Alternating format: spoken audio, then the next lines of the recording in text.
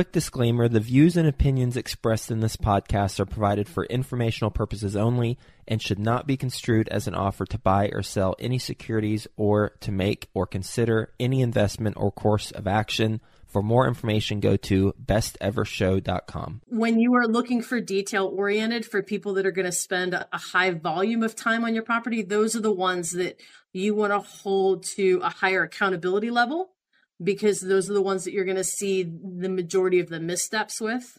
And also because simultaneously, those are two vendors that are helping to contribute to your rent premiums that you're able to achieve. Welcome to the Best Ever Show, the world's longest running daily commercial real estate podcast.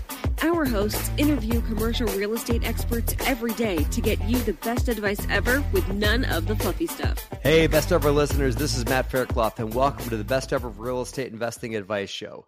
I'm your host today, and I've got the DeRosa team here with me that's going to be talking about all things multifamily fundamentals for you. In this short series that we've created for the Best Ever audience, we're going to be talking all things multifamily. So whether you're a multifamily passive investor or a multifamily operator, you'll be getting all kinds of tips and tricks that you can bring to your multifamily investing business each episode. Everything from forming investor relationships, finding markets, to finding deals, to bringing those deals to fruition. All those things are going to be presented in this series that we're super excited to be presenting to you today. So let's get started.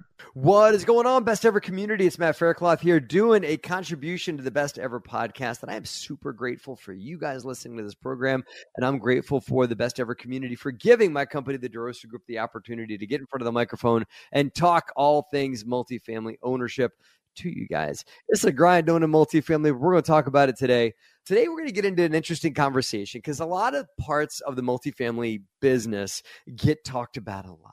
And those are the ones about how much money can you raise and how many deals you're doing. Now, sometimes what are you selling and how much are you making? Those are the conversations that folks would love to. If you ask like ChatGPT, what does multifamily ownership do? Then that's likely what it would tell you that it is. Oh, we raise money and we buy deals because that's all social media says. But the real money of multifamily ownership gets owned on the management side. It gets owned once you own the sticks and bricks, and that time from closing it to selling it and then properly evaluating it, of course, during the due diligence period.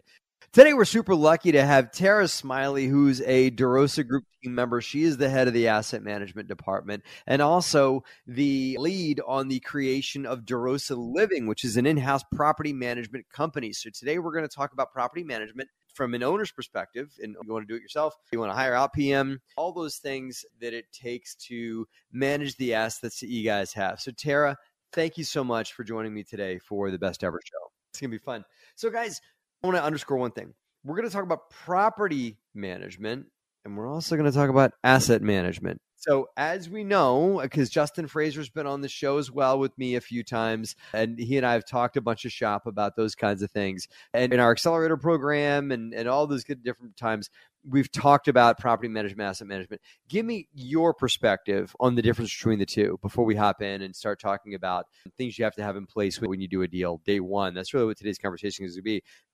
Vendors you have to have in place and things you have to have on the ground day one when you buy an asset. But before we get there, property management, asset management, what are they? Why are they different? In fairness, depending on the ownership, they can be almost the same thing, just a different title. But inherently, the biggest difference is that from an asset management position, you're really driving it with the goal and the path, right? You're the brain. The property management, they're the operations. Those are the hands and the feet doing the path, to walk the path to get you to your goal achievement. So from an asset management perspective, I think sometimes it's easy to focus on the numbers and the financials, and your world can exist in a spreadsheet. And from a property management perspective, your world really exists with your staff. To me, that's the easiest way to break it down. But from a functional perspective, you do a lot of the exact same things, just coming at it from different perspectives. You do, and I agree with you. When you own the full vertical, as DeRosa does, we own everything from the coal mine all the way out to the steel mill to everything else at DeRosa, but not everybody does. So it's important to delineate when I look at it, like asset management, as we'll talk about when we have Justin Fraser on the show. Asset management is representing things from an ownership perspective. Property management is sometimes, if you don't own the PM company, it is a third-party vendor. It's another company. And it's important for people to realize that your goals may be different. the goals of the asset manager and the goals of the property manager could be different things. And the needles that they're going to watch, the things they care about, the things that they're incentivized for could be very different, right? So we don't have to unpack that because we got a whole nother program coming up as a best ever contribution. That's a whole nother half an hour show, right? But the reason I'm bringing it up is to start with the conversation of the team that you need to have in place when you buy a multifamily asset, and your asset manager, which could be representing you, and the property manager is another entity. The PM is the first key team member when you buy a property. I'm going to fast forward you and say, hey, Tara, we're going to look at a new market. Let's say currently we're active in multiple markets of North Carolina. We're active in Lexington, Kentucky. We're active in Lancaster, Pennsylvania. Let's say I tell you, Tara, where we're going? We're going to Tampa, Florida. That's where we're going because we just says that's what we saw. You come to me and say, okay, Matt, before we make an offer, I need to have on my team a lot. I need to have a lot. I need to have a team, first of all, right? I need to have a team. So I need a property management crew. I need a crew that knows that market, because if it's a new market for me, I need to surround myself with people that know better than me in that market, right? Just look on LoopNet and Renometer and you could apartments.com to get the rent. Absolutely. That's it. Throw in a little bit of Craigslist in there too, and you can source all kinds of things. But 10% touch factor, off we go. Right. Absolutely. Yeah. No, so the deal is that, guys, but you need the local boots on the ground. Tara and I are not active in Tampa. And if we were to buy in Tampa, it is important to have people that know the Tampa market. Like, apartments.com says you're going to get $1,000 a month for that 2-bedroom.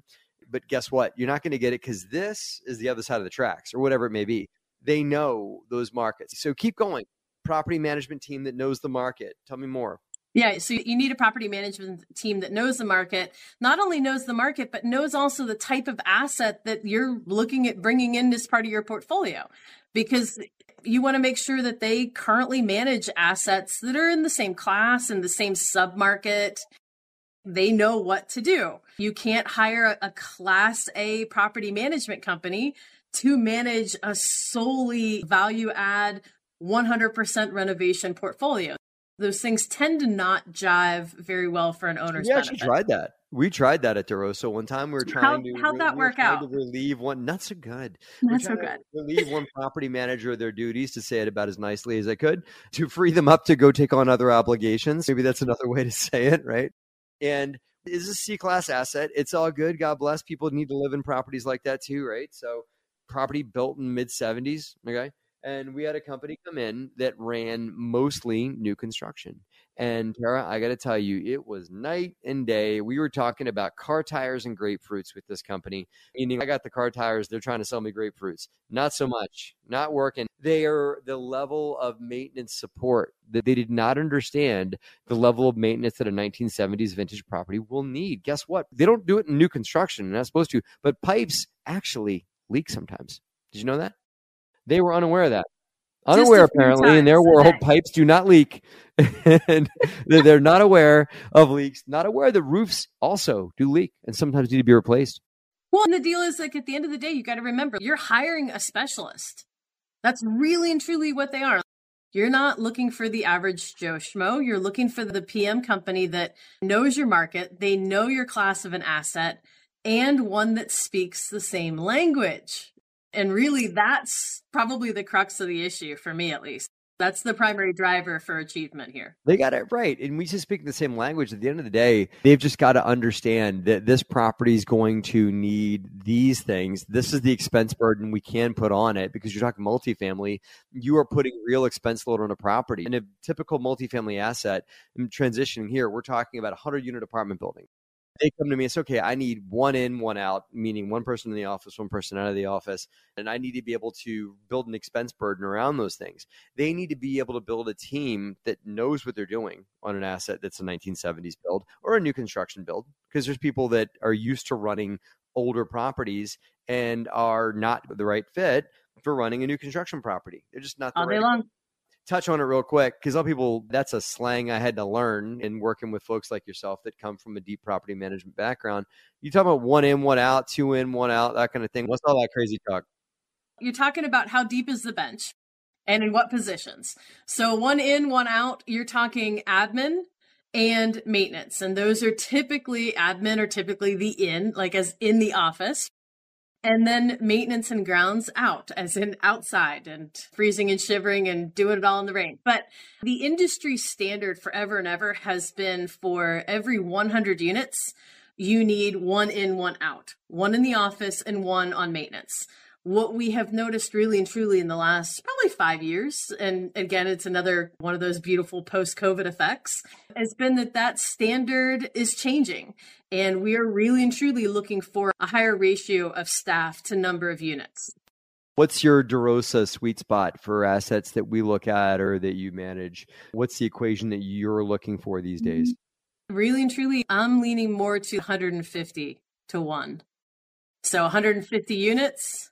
But the only thing that I'll change about that is that I am a big believer in sharing staff. So I may hire a 1-to-1, but I'm also going to hire a grounds person, which a lot of people don't consider in that maintenance equation. And I'm also going to probably hire for a floating leasing person. So sharing the wealth, especially when you start growing a portfolio of more than one property in that market area, you can really share the wealth across those properties, cover vacations, cover sick days, cover very busy times of year. So it allows you to expand your resource potential. So 150 units would equal one in, one out. Is that what you're saying? Okay. From the standardized, if you've only got one property, if we're going to go to Florida, we're going to buy one deal. I'm probably looking we're not, though. at... We're not really going to do that. But yeah, but keep going. Yeah. No, we're going to buy 4 deals. Yeah. So really and truly, I'm probably looking at about 75 units per one person. If it's going to be a standalone, I have nobody else to really gap fill with, I'm going to look at 75 units for a one in, one out. The higher the level of customer service you can provide to your residents, the better that you're going to be. Yeah, 75 for one in, one out, 150 for 2 in, 2 out, and everything like that. And I love what you said about a half a person, right? So if I have an asset down the road, to be honest, leasing agents, right? Why can't my leasing agent work Monday, Wednesday, Thursday at this property and Tuesday and Friday at the other property, right? Yeah, and we do it. And if you own both of them, why can't they say, oh, does this 2-bedroom not work for you? Well, guess what? I just had a 2-bedroom vacate that actually butts right up to the pool at the asset down the road. Would you like that? Or has an exit right into the parking lot, or has a whatever, first floor entrance, whatever it is you're looking for. I happen to have that down the road. If the leasing agent you've got only works at the one asset you have and doesn't work at the other asset you own right down the road, they might not know what you have down the street. And it's like a rising tide raises all boats kind of thing. Like they're going to help you lease on both sides. And unless it's a ginormous asset, the leasing agent might have the time to stretch. It's same with groundskeeping, same with specialized maintenance technicians. Maybe you hire one person that knows how to repair HVAC, that's refrigeration certified, that you can float. And every time a unit goes down, you can float them. The only way that you get there, listeners, is by being market specific. Now, on the asset management side, I know we talked about this when we had Hervé on for the market conversation, but give me the perspective that you on asset management have and why it's important for a business to focus on markets. Give me a few reasons why to not just do a deal in Tampa and then another one in Miami and then a deal in Orlando and then one in Jacksonville or whatever. Why shouldn't we scatter? Why can't I just chase opportunities, Tara? I was just chasing yield. Why should I focus on a market? We focus on a market for a variety of really, really good reasons. First and foremost, is because we've done our homework on those markets. You know, Hervé talks about that all the time.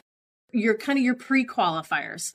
What checks the box based on what type of asset and what kind of yield you're looking for. So once we find a market that checks that box, the reason that we really and truly dig into that market is that market's going to dictate our pricing.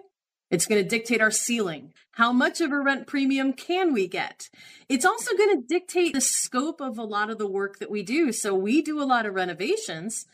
Now, we can come in and do pie in the sky, and I want this fixture and this and this and this. But why would I drop $8,000, $10,000 a unit on renovations if that's not anything that the market is interested in? And we can tell that by looking at our competitors. Looking at the properties that are down the street, looking at the property that we don't want to be, looking at the property that we do want to emulate and grow up and be it someday. So they'll tell us what the market's interested in. They'll tell us how much of a supply and demand is there, which tells us how much room we have to move. And then they'll dictate price in the ceiling. So your market drives a lot of your capacity. Yeah. And I can also look at my own assets too. Once you fast forward in your head, guys, like if Tara and I really do decide to go to Tampa, and as I adjusted, but we're not going to buy just one apartment building there because that's not what we do. We actually have a term when we pick a new market and talk to new brokers at our company. We tell the brokers, we tell our team, everyone, we are going to keep expanding in this market until we achieve at least 1,000 units because we've found that to be a really good point of saturation. Because also we're vertically integrated now, meaning we own the PM company that's going to run these assets. It's going to help from a team perspective. It's going to help scale out and hire the right people. You can afford to hire right if you own a couple of properties in the market. It's very hard to hire a team and to throw payroll out there if you only own one asset. It's kind of hard to get the attention in the market.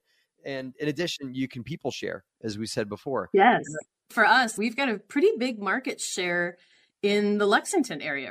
So when I'm looking and evaluating those markets, and we do that at least once a month, how cool is it that I can pick any property in Lexington and ask them who their top 5 competitors are? And guaranteed, at least 3 of their comps are properties we own. And I love it. Right? So that tells me that we as a company, and then all of my individual sites and those teams, we're driving the market, which is great. It's a fantastic position to be in. Yeah. So let's transition, because this is in the same conversation, but also a segue to hiring people that are non-property. We talked about property managers, talked about one in, one out. I'm going to put a pin in one thing. We haven't talked about this role called the regional manager that works for the PM company. We're going to talk about them in just a second. We'll get back to that. But I want to just segue one more thing in that there are other vendors that are not your PM company. You want to make sure you've got in place. And if you have the goal to own or do own a good amount of assets in a specific market, you can work out really good deals with folks like roofers or HVAC repair companies or third-party landscaping companies and say, I can give you not just one apartment building, I can give you a couple here as we grow and expand. Again, I tell you, fast forward back to Tampa, Florida. I said, Tara, this is where we're going. Aside from the PM company, who else do you need to have in your Rolodex day one when we take ownership? It's pretty simple. Either you go one of 2 ways or a little bit in between. You either have a fantastic GC, a general contractor, that can literally do it all, and they will be your saving grace and your lifesaver and all that in a bag of chips. Or you evaluate that asset for every flat surface, every fixture, every system it has. You need to be the person that's got a guy for that. So your units have HVAC, you need an HVAC. You need a plumber, you need an electrician, you need a painter and a cleaner, and then you need some of your niche specialties like a resurfacer or a tiling guy, right?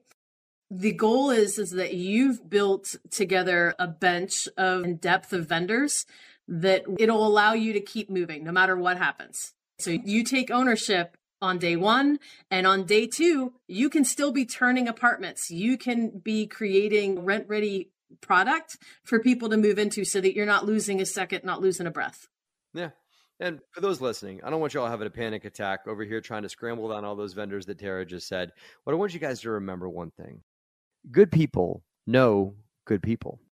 So the plumber that came referred by 3 other real estate investors and your mortgage broker and your property manager all reference the same plumber. They're probably a good plumber. Okay. Then if you need a roofer, guess what? Ask that plumber for a good roofer, because he's likely not going to refer you to the fly-by-night that's going to steal your deposit and get on down the road, because the plumber doesn't want to lose your business. So if you find someone that you like and trust that's a vendor, ask them for other people that they like and trust, because good people know good people. I've been referred to great contractors by other great contractors. So folks with integrity tend to hang out with other folks that have with integrity. It just do. Well, and bear in mind that reputation works both ways to benefit. So when your vendor, because they referred that second vendor to you, they're going to look out for you because it's their reputation on the line. But bear in mind that as an owner, your reputation matters to those vendors too. So if you make them part of your team, you'll be in the position like we are with several vendors where we effectively are 95, 99% of their business. So when either myself or one of my team calls and says, I've got a last minute emergency, I need you, they come because we've built that rapport and reputation to working together so well. Absolutely. So just backtracking now to where let me pull out that pin I put up there a minute ago. We were in transition and I had kind of forgotten, and we forgot to talk about regional manager. Regional manager. Yeah. Okay. The property manager has the local on-site team, one in, one out, that kind of thing for mid-size and large multifamily assets. None of the one in, one out thing is true on 10, 15, 20, 30 units. But once you get into, as Tara said, around 70 units, single site, you're going to end up having on-site staff that has payroll associated to it and that your property is paying the payroll on. There's also this person called a regional manager who's not on payroll. They're on the payroll of the property management company, and their money comes from the PM fee that you pay. Who are they and what do they do, Tara? They are your puppet master. Here's the thing. Your regional, and I get to say this because I was one for Matt. So your regional, really and truly, they are your translator. So they're your liaison between the site team and the asset ownership and asset management. They are the ones that you have communicated your vision, your goals, your underwriting, your lender requirements, all your insurance needs, everything that's important to you about this asset. You've communicated to them, and they are supposed to take that what and translate it into actionable items for the teams to fulfill so that you can achieve your what, your why, and your how. Okay? They are the puppet master for the rest of the team. They are your primary point of contact and information for anything and everything HR related, anything and everything CapEx, ops, income, just everything. This is your Renaissance man or woman that can handle it all because that's literally in their job description. That's what they do. I think you nailed it when you said single point of contact. In my experience, 99% of the communications between the ownership team and the property management team flow through the regional manager. Regional managers maybe not there for all the answers, all the this, all the everything, but they certainly can get the data for the owner. And if the owner needs something tweaked, or you got to push a little bit to get leases up, and we want to get rents up at a certain property, we want to get leases up, or we're thinking of selling one of our properties, or we want to buy a property right down the street from another one that we own, your regional manager is likely to be your first contact. The property management company can be a large organization with lots of employees, and so you can kind of get lost in the sauce with that single point of contact, but they can direct you to where you want to go and collect data. Good regionals in some ways are like the extension of the owner's interest through them, but too many owners treat their regional as if they work for the owner as an owner employee. They do not. And that's one thing I want you guys to remember listening is that when you buy a multifamily asset and you end up interacting with a regional, they could be very on point. They could have their game together. All that said, remember one thing. They work for the property management company. And we found that out the hard way, that they represent PM company interest as much as they may do what you need them to do and to do your bidding, raise rents, find me another maintenance technician, hire this person, let that person go, all those things. Don't forget, their paycheck at the end of the month has the PM company's name at the top of it, not yours. Mm-hmm. The only caveat that I'll throw out there, Matt, is that yes, the regional manager, the RM, works for the property management company. So obviously it's going to have PM interest first and foremost. But you have to remember too that sometimes we as ownership do not always have a full grasp or are not always 100% focused on some of the things that the PM company is accountable for that we are not, like laws, fair housing, federal requirements. So in fairness, sometimes as ownership, we think we have solved it. We have the answer to world peace and all of our lenders' questions if the property management company would only do X, Y, and Z. And that regional is also the person that's got to come back and say, no. And here's why. So a good regional is your doer, but they are also the person whose primary job and responsibility is to protect everyone and everything from liabilities, whether that's the property management company, their employer, but also you as the client, the asset owner. And so their job is to save everybody from a citation. Yeah. And be willing to uphold certain standards, of course, with regards to ethics and law. But also, as you know, you and I have seen bad PM companies and good PM companies. And some of those bad PM companies will do whatever it is an owner says to do, such as, I want you to lease out these units A typical industry standard is 3 times the rent should be how much someone has in earned income to financially prosper and to be able to pay their rent fairly easily on a regular basis if they can balance a checkbook fairly well and everything like that.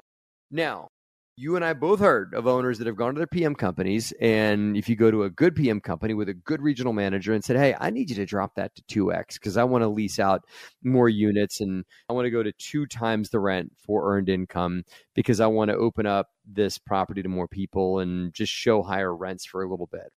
A good regional is going to say, no, can't do that. That's not our company standard. That would reflect badly upon my company. And that's also not going to be good for you, Mr. Owner. But a bad PM company will say, oh, sure, no problem. So yeah, to back you up further, I agree that a good regional that's willing to speak their mind here and to be an agent for both sides, it's a tough job. It's tough. Yeah. But it's also massively fun. Yes. It's never boring. It is entertaining every day. It is like whack-a-mole, right? There's always a new mold to whack every day, right? Every day. That's good stuff. Okay, so we've talked about vendors. We've talked about PM companies. We've talked about folks you need to have on the ground when you guys are looking at new assets. Unfortunately, Tara, sometimes it just doesn't work out. We're going to talk about PM companies in a second. But let's say, when is it time with regards to vendors? My plumber, my roofer, my HVAC company, my landscaper, whatever it may be, right? I might find I either need to tweak or fire, right? Mm-hmm.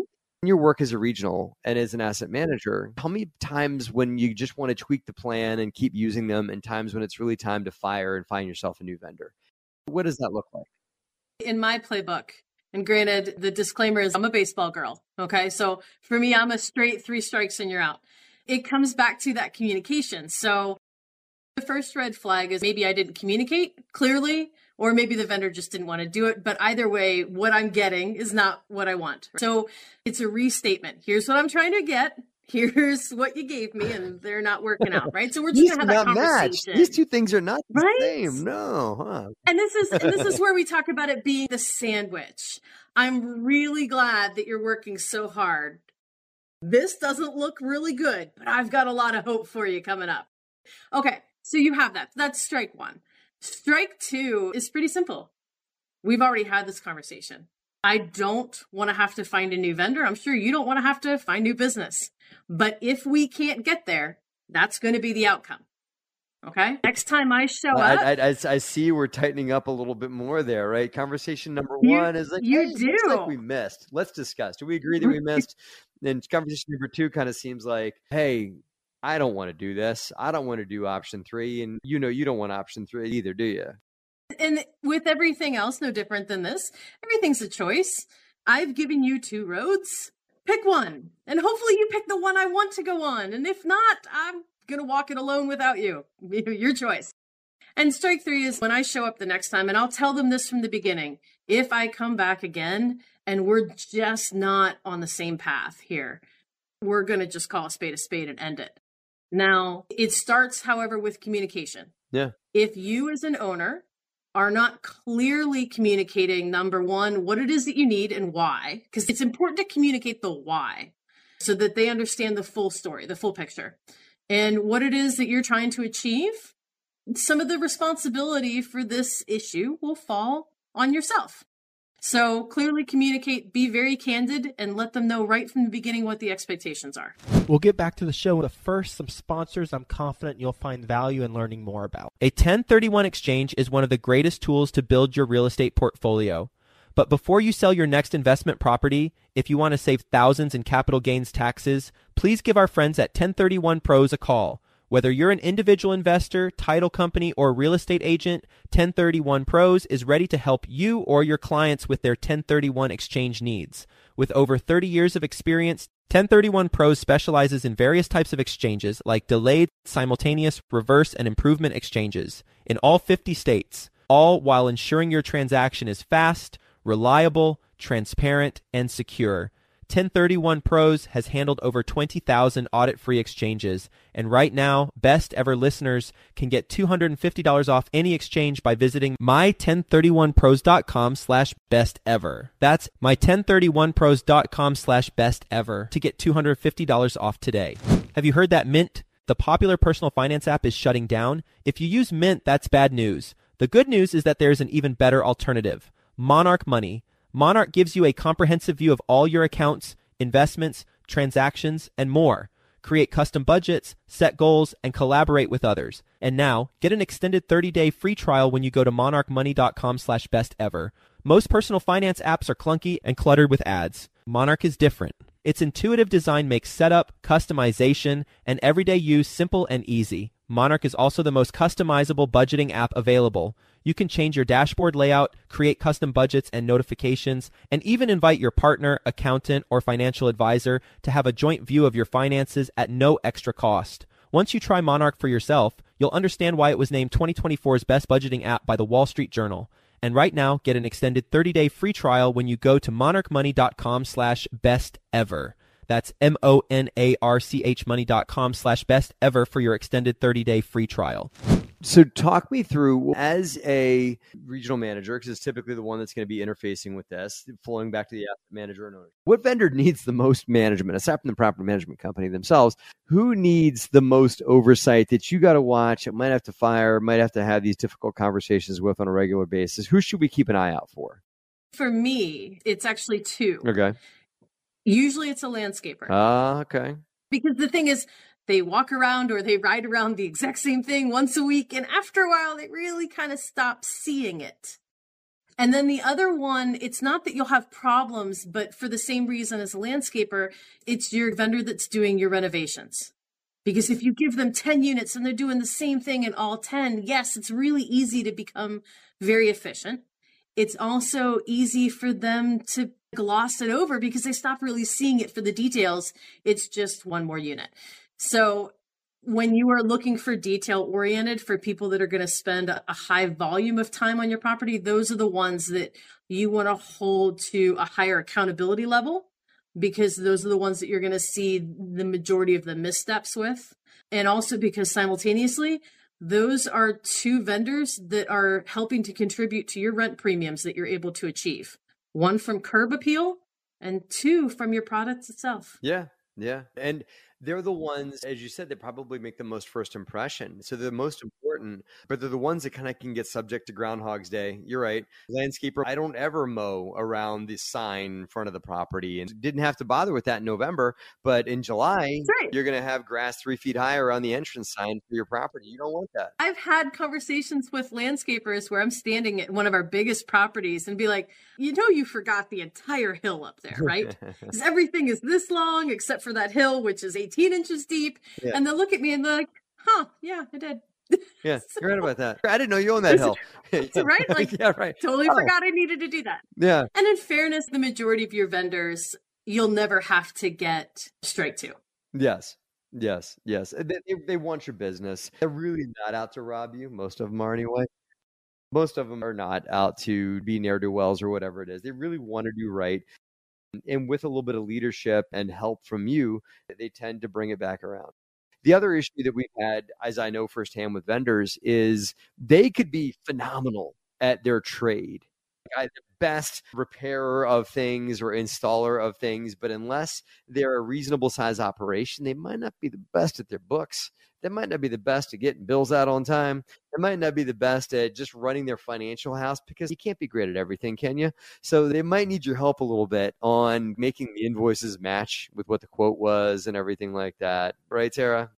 You are. And sometimes you will feel like you are their office secretary. But in fairness, those efforts, I find most of my site team and myself are willing to make because the end product that we're getting from that vendor is worth it.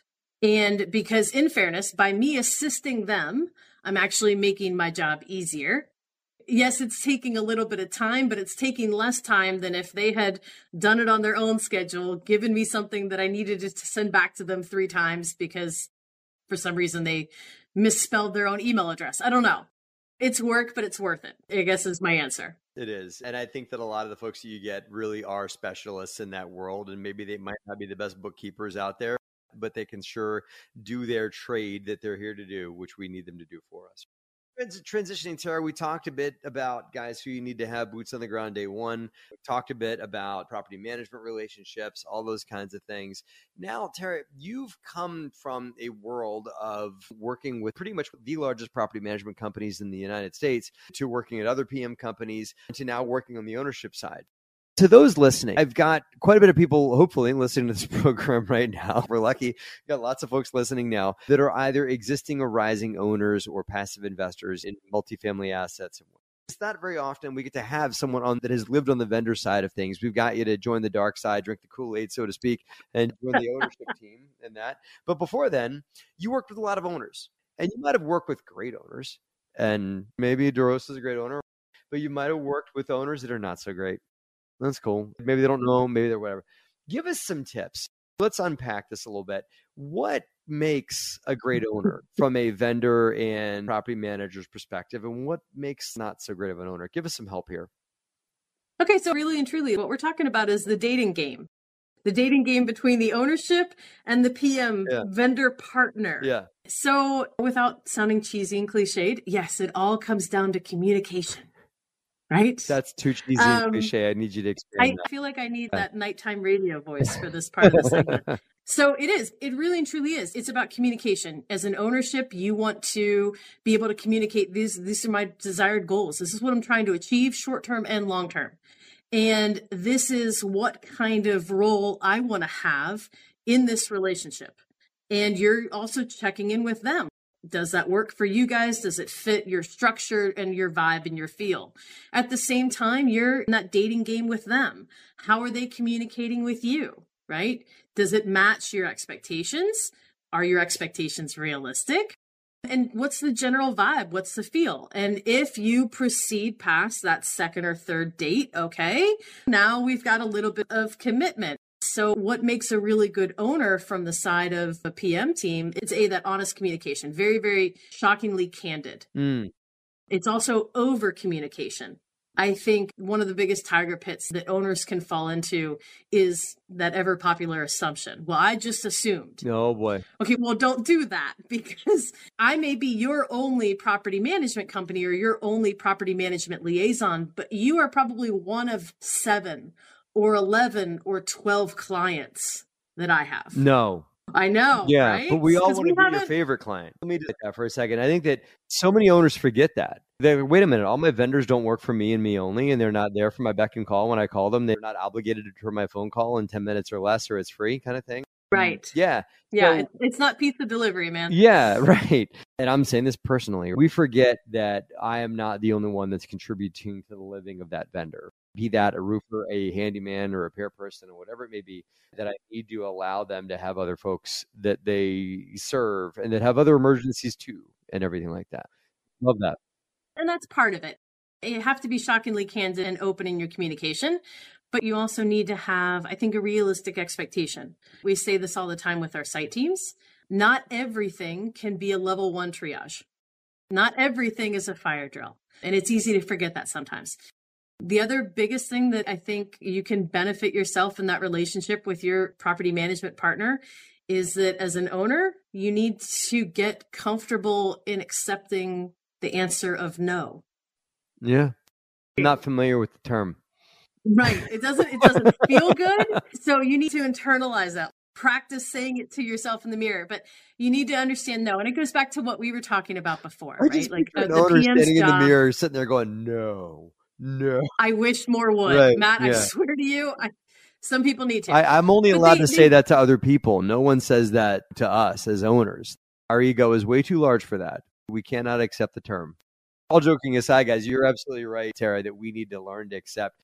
For an example, I gave that example. It's a real one about owners asking their PM companies to drop leasing standards to up occupancy.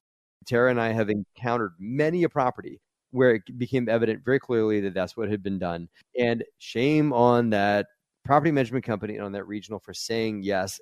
They could have just easily said, I know that's a bad idea. You know that's a bad idea. How about no? How about we're not going to do that? One of the classic examples is I've had multiple owners throughout these years that have been like, okay, well, I've got a guy. We don't need to put him in the vendor system. We don't need to put him on payroll either. And I'll take care of him under the table. which screams liability and is probably making our insurance guy very, very upset, right? Because that guy, your brother-in-law, Johnny or whatever, could fall off the roof or put a nail through his own hand while he's renovating a unit that you're paying him under the table to do. Right. And he's not covered. The PM company's job is to reduce paperwork, really, right? Reduce liability. And when you've got the guy that falls off the roof, that's a lot of paperwork. It just is. It is.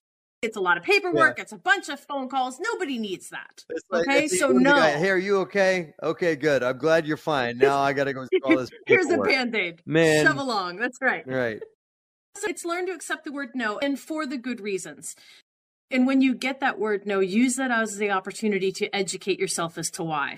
So you don't fall into that same mistake the next time. The other thing too, and this is a me thing, maybe not everybody would agree. I like owners that engage. I like property ownership that wants to be involved. They want to know and to learn and to go, okay, well, walk me through so I can explain the thought process.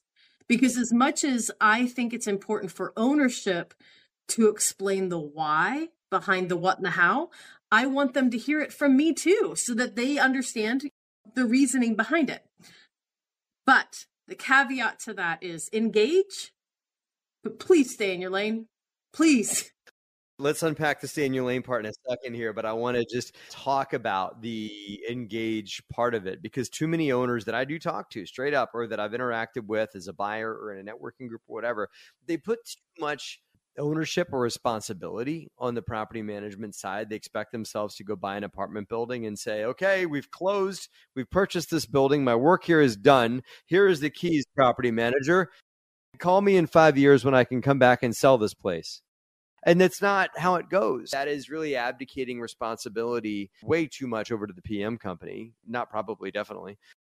Well, it's just not smart business in general for anybody. Either side, it's just not a good decision. And I'll use this as an example because, in fairness, when DeRosa was one of my clients, this was, in all honesty, one of the things that made me love DeRosa Group as a client. Even though the site team members, they are on the payroll of the property management company. They are employees of the property management company. As an ownership group, DeRosa treated them as part of the team. That was encapsulated. They were all on the same team. So when you or Hervé or Justin would show up on property, you didn't have a site team that was like, oh crap, the owners are here, find a hole and hide. Because that does happen. You had a site team that was excited, and they were excited to show off the whole, look what I can do. And they shared that, and you guys shared that excitement with them. So you're engaging. And I think that's really important. Well, a funny thing happens when you treat people with respect. They kind of return the favor. We never wanted to be the owner, the big bad owner showing up in town that they needed to hide from, or tell them to put things under the rug, or tell me the not truth or whatever. I want to talk to them and treat them like they're on our team, because they are in a lot of ways, right? This is before we were managing in-house. Now, shifted to the other side. You're about to go the other side of the spectrum on the owner staying in their lane. Give me an example of what you mean by that. So you want to engage, right? You want to be involved. You want to know the details. But you don't want to know the minutia. As an ownership level, you don't need to know what is going on from a human resources perspective with a staff member. It's none of your business. You don't need to be picking up the phone and calling prospects and saying, why didn't you lease at my property? No, right? That? So, like, do you have people doing that? Yes. My goodness. I've had that so many times. Think of it this way, and I'll use property management software as a perfect example. Okay. When I'm working on the property management side, I want an ownership group that knows what their login and password is to get into the PM software. And they are fluent enough to negotiate and navigate and look at reports and pull some of their own info, because at the end of the day, my job from a property management standpoint is also to educate ownership group. This is what this means, and this is how you get to that data. I do not, however, and this is the difference between engage and stay in your lane, even though you have the ability to look at a box score, which shows you how many people walked in or called and what their names were and when they're looking to move, even though you have access to that, it doesn't mean that I want you to pick up the phone and call John Smith and say, hey, I can see that you toured and you were referred by an employee who lives there, and how come you didn't do an application? What didn't you like? I've had ownerships that have done that. That's not your role. Wouldn't you love to have that market feedback? But at the end of the day, that's what the property manager is there for. Maybe they can ask that question. Yeah, there's a different avenue to achieve that. And the thing about stay in your lane is that I think it can be easy for ownership groups to kind of get a little micromanaging because they do get invested and they want to get into it, which I get totally. I can absolutely appreciate that. But remember, you as an ownership group have an area of focus and expertise, and you have hired and entrusted a property management company who has an area and focus of expertise. Let them do the job. That's my answer. That's great. I love that. I've got to also throw another one out here that I've heard you talk about quite a bit on how to be a good owner. And that is to care about your asset enough and about the people that live there to go into the deal with enough funding to do the right thing. Because I know, and some of you may feel a slight sting when I just said that, right? Like at the end of the day, yes, it might be attractive to go into a deal super lean and with not that much cash, and I don't have to raise that much money, or maybe I'll knock this construction budget down in half and not build the playground or not replace the roof or not do whatever. But if you end up flipping back your construction budget to the point that you can't do what's the right thing to do, or to renovate apartments, or you got to tell the property manager, I can only spend $500 to turn the unit that's got old school wood paneling on the walls or whatever it may be. Or if a tenant calls and says, hey, my roof's leaking, and the owner says, well, I don't have the money to fix that roof leak right now, so just get up there and put a tarp on it or whatever. Undercapitalization, you're really putting the property manager in a bad situation, because I got to go and deliver bad news to a tenant that's like, hey, yeah, I can't fix your roof right now because the owner doesn't want to pay for it. But it's also just not the right thing to do by the people, and also by the property management staff. And it's also short-sighted for you as an owner. So I know you could blow our minds with all kinds of crazy stories, but tell me your perspective on an owner having enough capital to do the right thing. All right, so this is where my background and degree in social work is going to show itself for a minute. There are 4 basic things, at least for me, that I think are supremely important, just to start with. Food, water, your health, and housing. And when we start talking multifamily, we are in this amazing ability to provide housing for a ton of people. And it's a fantastic thing to be able to do, but it's also a responsibility. If you're going to step into that, you're acknowledging your responsibility in that. When you come fully funded with contingency money, like the just in case I need it, I cannot stress how much of a smart decision that is. Because here's the deal. The just in case you need it is probably going to happen way sooner than you anticipate. It's going to be needed. If you have it, you are going to be the hero. You are going to be the hero to your site team, to the vendors, and most importantly, to the residents that this emergency is affecting. When you don't have it, you are very significantly interrupting one of the 4 basic facets of importance in life. You've just jacked up somebody's house with no ability to fix it, even though you're responsible for it. You've put your site team in the position of having to explain that, when in fairness, even they are not going to really be able to explain it. You got to tell somebody we don't have the money. How does that make sense? And it draws the ultimate question of, what do you mean you don't have the money? If you had the money to buy this, wouldn't you have the money to fix it too? And that's my general piece of advice. I think the best ownership groups are the ones that are prepared for everything and also proactive enough to try to prevent it from happening at the same time. And I'll give you listeners this as well, that the way to play the long game of real estate is only with enough capital, that the unit with the roof leak will eventually move out. They'll eventually realize that there's other landlords out there that will treat them better.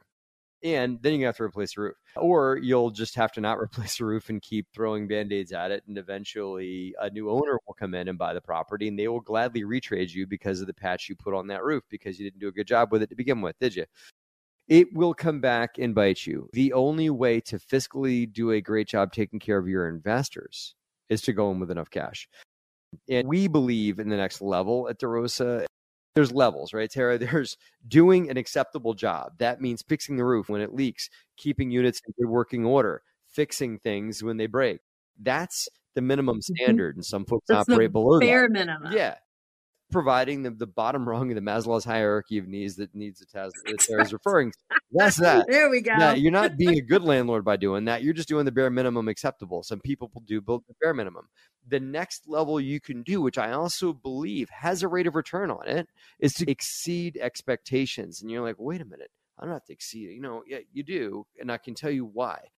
If you go and put in your budget things that are next level, then you bring your property to the next level to do, is written above my head, transforming lives through real estate, that do that, then you can do things like upgrading the pool, putting in new pool furniture if you got a pool, painting the buildings so that they pop and people have pride of ownership, maybe dropping in a community garden. And I'll tell you guys, you can do that on a 10 unit. You can do it on a 3 unit. You can do it on a 300 unit.